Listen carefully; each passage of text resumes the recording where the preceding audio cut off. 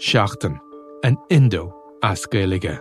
Táim I mon iireachta I dhéanamh teacht ar a chorp, agus súlagam amachchan seo gur féidir é a chur in uig ceart lena bhaintear féin. Scialtaí, fis, tuirmí. Tá sé dochreite nach bhéadach ara I gcóna meáin an cheist sin a eáil. Bhí an tálam a gnám go raibh áthacáir na reachtam. Íontach sé táirn go raibh an áthacáir san I lis dúthal agus go minic freacht gcóir a clig sar ducha sin éachair. Ná ní bhín ann dardorach sé sin. Bhín marabh. Seachtain. Find us on all the usual podcast platforms.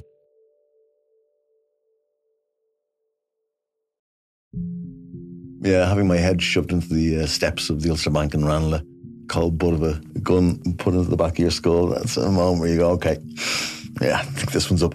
How does a high-flying academic become one of Ireland's most prolific bank robbers? What I would see is the most important part of this still lies open. I'm Not Here to Hurt You, a brand new series from the award-winning team behind the Indo Daily. That November day, that's where it all begins. Out now, wherever you get your podcasts.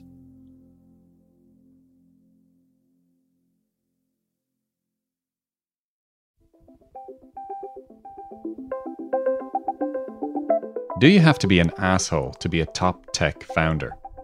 Last week, I wrote a column in the Sunday Independent outlining why Elon Musk, genius and inspiration as he is currently acting like an asshole.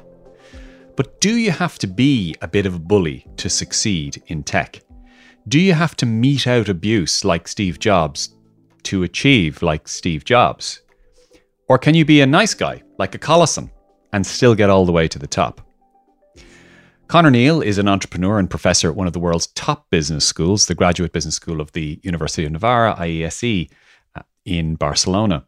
He's also president of Vistage in Spain, which describes itself as the world's leading CEO organization. Conor, you have a degree in psychology and you founded 6 companies, the best which is probably at TaxiJet. From your perspective, do you have to have a bit of the devil in you to be a top achieving tech entrepreneur? Well, one of my mentors, and the reason that I get to teach in the IESE Business School, was Professor Brian Leggett. And, 10 years ago, Brian was clearing out his office. He was retiring after a successful career as a professor, 50 years studying leadership. And I remember coming up the stairs to visit him in his room to sort of say thank you for what he had been in my life. And I remember him sat behind his desk looking at me and he says, Conor, I've been studying leadership for 50 years, written cases, written books, comes down to this. Leadership is vision plus bullying.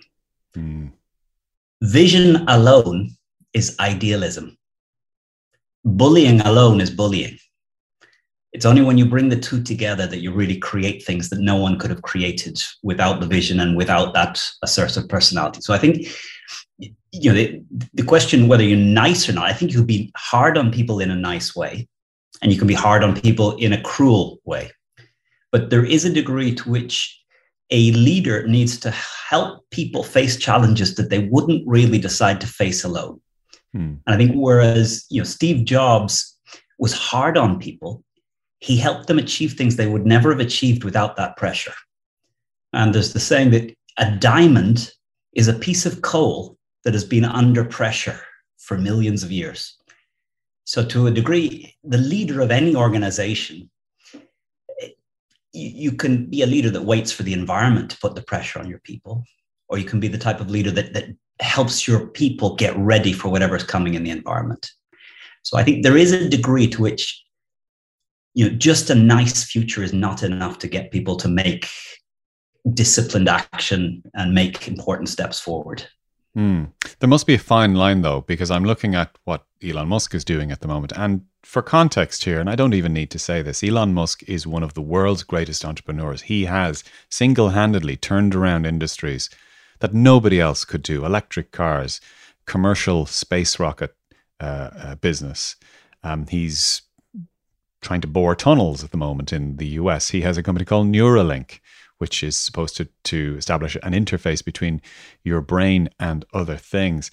And yet some of the things he is doing publicly to his own future executives, if he closes the deal on Twitter, comes across very, very poorly. And to the rest of us looking on who have not achieved what Elon Musk has achieved and will never achieve what Elon Musk has achieved, we're trying to figure out whether this is just part of the package, you know? I think, I have been an entrepreneur for 20 years. And I think at the beginning, a somewhat accidental entrepreneur. I didn't intend to be an entrepreneur. And perhaps the reasons I got into it at the beginning were somewhat wrong. I thought I was creating freedom. And a couple of years after starting my first business, I realized I was more trapped and stuck than I ever had been as someone receiving a salary. But my definition that I would share with people of what is an entrepreneur is someone who has more ideas than resources. So anyone who has more ideas than the resources they currently control, in some ways, is an entrepreneur. And what Elon Musk is an amazing example of someone who clearly has dreams that go far beyond both his current resources and the current resources of the planet. That for many of his dreams to become true, not only do we need to get more out of the people in his teams, but we also need to push science and push things forward. And, many times in the past, the greatest scientific innovation has come in times of war, because war puts enormous pressure on scientists to keep the speed of things. And I think we need people like Elon Musk that mean that we're moving forward the frontiers of science without a war, without a pressure, because he has a dream that is so compelling. And to me, there's a video that went around the internet of Elon Musk where he was talking about, why is he going to space?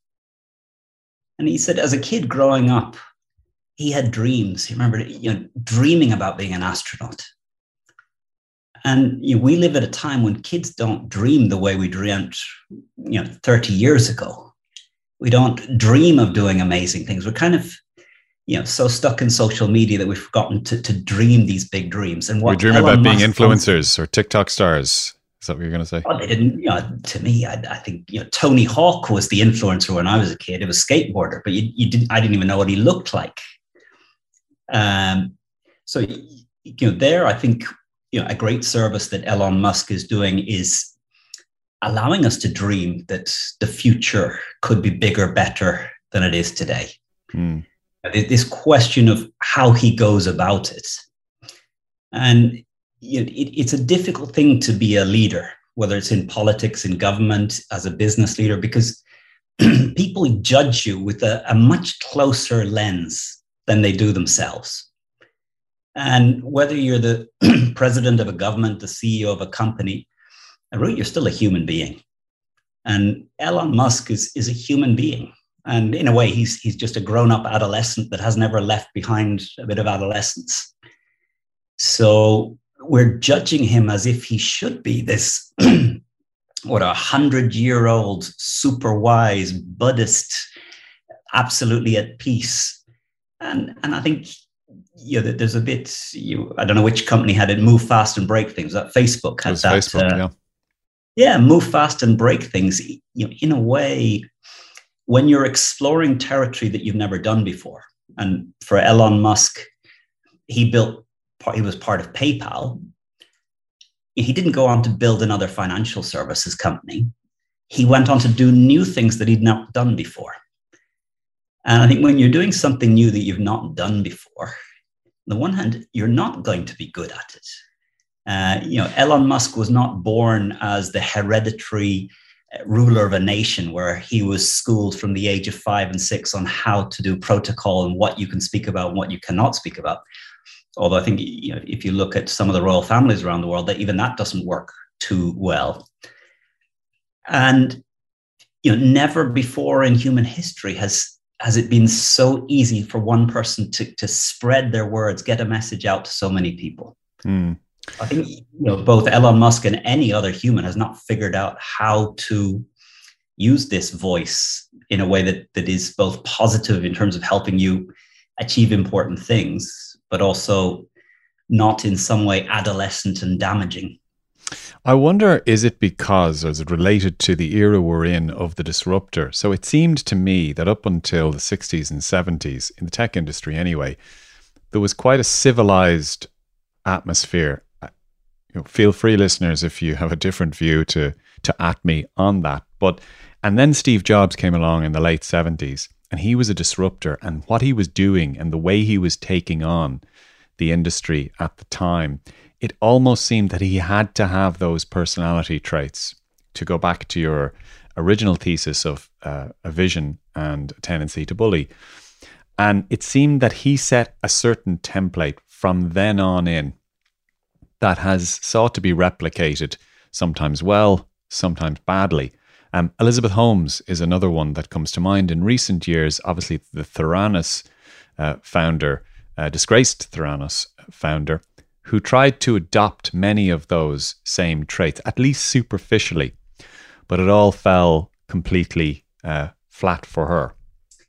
I think, even before Steve Jobs, you had Gordon Moore at Intel, who I think was the original hard-driving, visionary founder. And, Moore's law, that the number of semiconductors on a chip would double every, year and a half or every 2 years. He didn't wait for the environment to demand it. He, as the leader, imposed that on the company, on Intel, and he drove it from the inside. But did he send letters out to all of his colleagues, piling on one of his executive colleagues while he was doing it? That's the question. Was he a former day Elon Musk? Well, perhaps that conversation happened in a bar where his three good mates were listening. In a way, what we're hearing from Elon Musk is what you or I would share in the pub after work, our frustrations, our joys, a stupid joke. And for us, it's like a flippant comment that our friends understand. For Elon Musk, I guess he does stick it on Twitter. He does know he has however many million followers. But I don't think we've understood quite what this degree to which one individual can communicate with so many people can be. Yeah, I interviewed a guy this week called Brian Humphreys, who is the CEO of a company called Cognizant, which is a giant tech outsourcing firm. They used to do a lot of the content moderation for Facebook. They now do contract work for Google, for example, in Dublin. And that company has 300,000 employees, most of which are in India. And he sometimes has to attempt to do all hands meetings. He's a Dublin guy. But the idea of communication with staff, and how do you motivate people, and how do you get them to work? How do you get them to do their best work without becoming a bit of a tyrant? I always think of Patrick and John Collison as potentially the exception to this rule. I've met them several times, interviewed them. I've searched and searched, and I can't find anybody yet who has a bad word really to say about them or their temperament. I'm just wondering, do you think we might actually be seeing in the Collisons an exception to the rule that you have to sometimes, be a bit of a tyrant or be a little bit of a bully? Well, I think I go back to, you can be challenging without being nasty.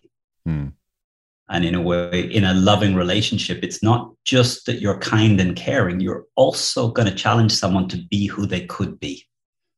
And I guess it's a very fine line between challenging someone and being a nasty thing, being clumsy, or challenging someone and they don't enjoy it, but they can see that you're asking them to step up, to reach higher. And I think, if I look back and think the best teacher I had at school, I grew up in Dublin, but at the age of 14, my father's job moved to Chicago. And I hated every bit of the move, but I met one teacher who transformed my life. Mr. Matz was a biology teacher. And he started the very first lesson of biology, group of 14-year-olds, and held up the textbook. And he said, "How much is this book worth?" Group of 14-year-olds, silence. Finally, someone puts their hand up and says, $32.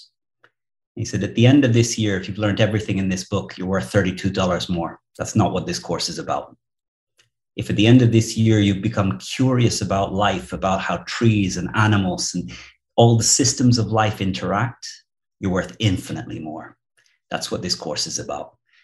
And to one degree, he didn't let me coast. He could see when I got an A but I was coasting. And it mattered more to him how much I was putting of myself in than the grade I was getting. And I'd never had a teacher like this before. Every other teacher, as long as I was getting the grades, didn't worry about whether I was capable of more or less or how I went about it. Mr. Matz did not let me coast, did not let me just tick along doing what was okay for the grade, and challenged me to take a step back and think who I wanted to be. And I remember on one test, we did the homework, and at the time my father had one of the first computers at home. And instead of doing, this is 1986, and I did the homework on a computer. I printed out a graph and I handed it in. Everyone else was handwritten. And I did it because I kind of cared about the subject, and I cared about investigating it. And when I got this work back, Mr. Matz had given me 11 out of 10 on the piece of work, which just blew my mind as an Irish 14-year-old. Like, schools have A's, B's, C's, and D's, and you know what it takes to get an A, and that's it. And I remember as a 14-year-old in Chicago just thinking 11 out of 10, that's a mistake. There's no such thing as 11 out of 10. And it took me a few days to get the courage to go up and challenge the teacher. In Ireland, when I was growing up, you didn't go and challenge the teacher that they had made a mistake. But I went up and I said, Mr. Matz, I think you've made a mistake. There was only 10 points. And he said, 10 was for the best I had imagined. You went better. You deserve 11. And to this day, this idea that an A is an arbitrary standard. And for Adrian, there's an A, but there's someone who could see the capacity in you to do a 15 or a 20. And I think until somebody else sees that in you, and you realize that they see this potential you've never paid attention to in yourself, you don't even have access to that. And for me, Mr. Matz saw a bigger version of me inside me that I had never seen before. And I've never been able to go back. I've never been able to go back and just coast. I have coasted, but I've been aware that I'm making a choice to just do the minimum. And I guess Mr. Matz wasn't an easy teacher to be around. You couldn't just do the minimum. You just couldn't go through the motions. But I think the way I lead today owes more to that one teacher, Mr. Matz, than anyone else I had as a teacher at school or at university. I think one of the things that drives me nuts is when an employee comes back to me and says, but Conor, I did what you asked. I say, I didn't hire you to do what I asked. I hired you to be better than me. I hired you to do what you know able to do. I hired you to stop and think about what's potential here, what's important here, what they're looking for. Don't just do what I asked. Then I don't need you. And I think this, going back to this question of, do you have to be nasty? I don't think you have to be nasty. Do you have to be challenging? Do you have to be hard on people? Do you have to push them to give more than they would without you? Absolutely. I think to be a great leader, when you're present, people give more. And a really great leader, when you're present, people give more. And over time, you start to put that value system into them such that you don't even need to be present, that there's a bit of you that through osmosis, through your presence, through your way of asking, starts to rub off on the people around you. And I suspect the Collison brothers, what they've discovered is, I think one thing is there's two, and there's sometimes a magic in two. One person can go mad easily alone. I don't know who can tell Elon when he steps over the line, but I know that my brothers can call me an idiot at any moment. Doesn't matter whether I'm a huge success or a failure. They can look me in the eyes and say, you're being an idiot.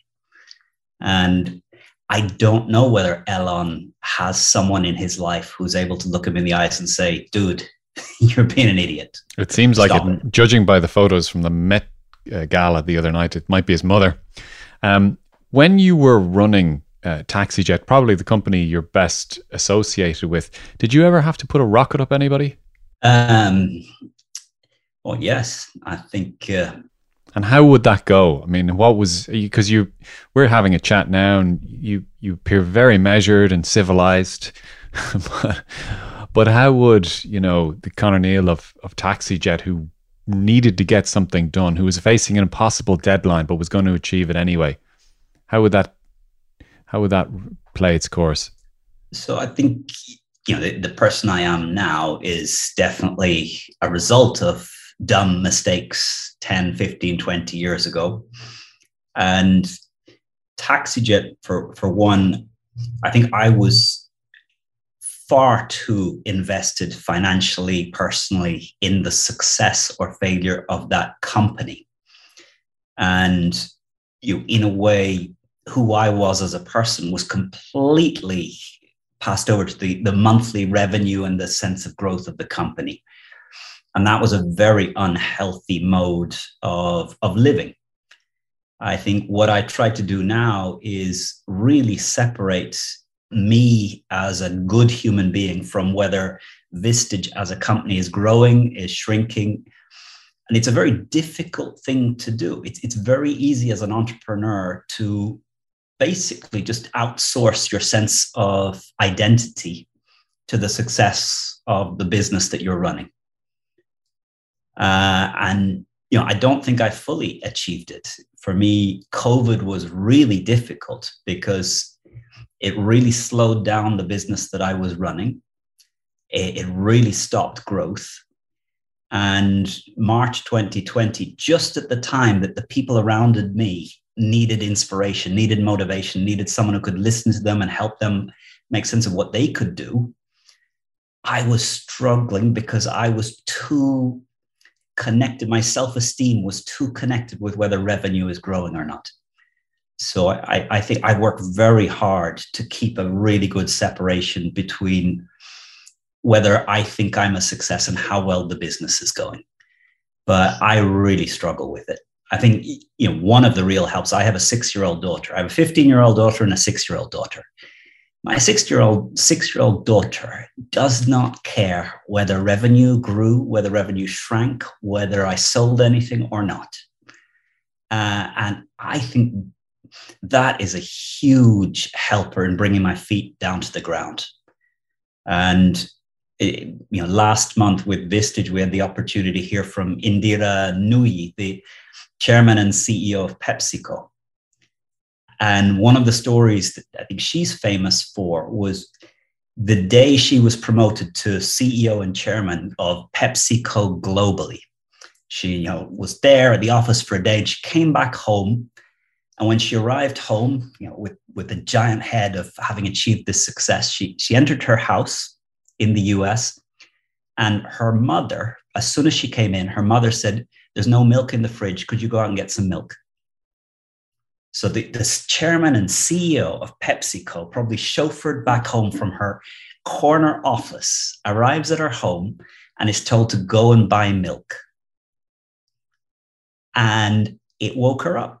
And, it was not an easy thing that day, but she realized her mom did it on purpose. That in her home, she's not the chairman and CEO of PepsiCo. She's a mother, she's a wife, she's a daughter. And, we live in a time. I remember I had a meeting in Madrid last week and there was 3 of us talking. And I said, I have a friend who, 2 years ago sold her business for over 700 million.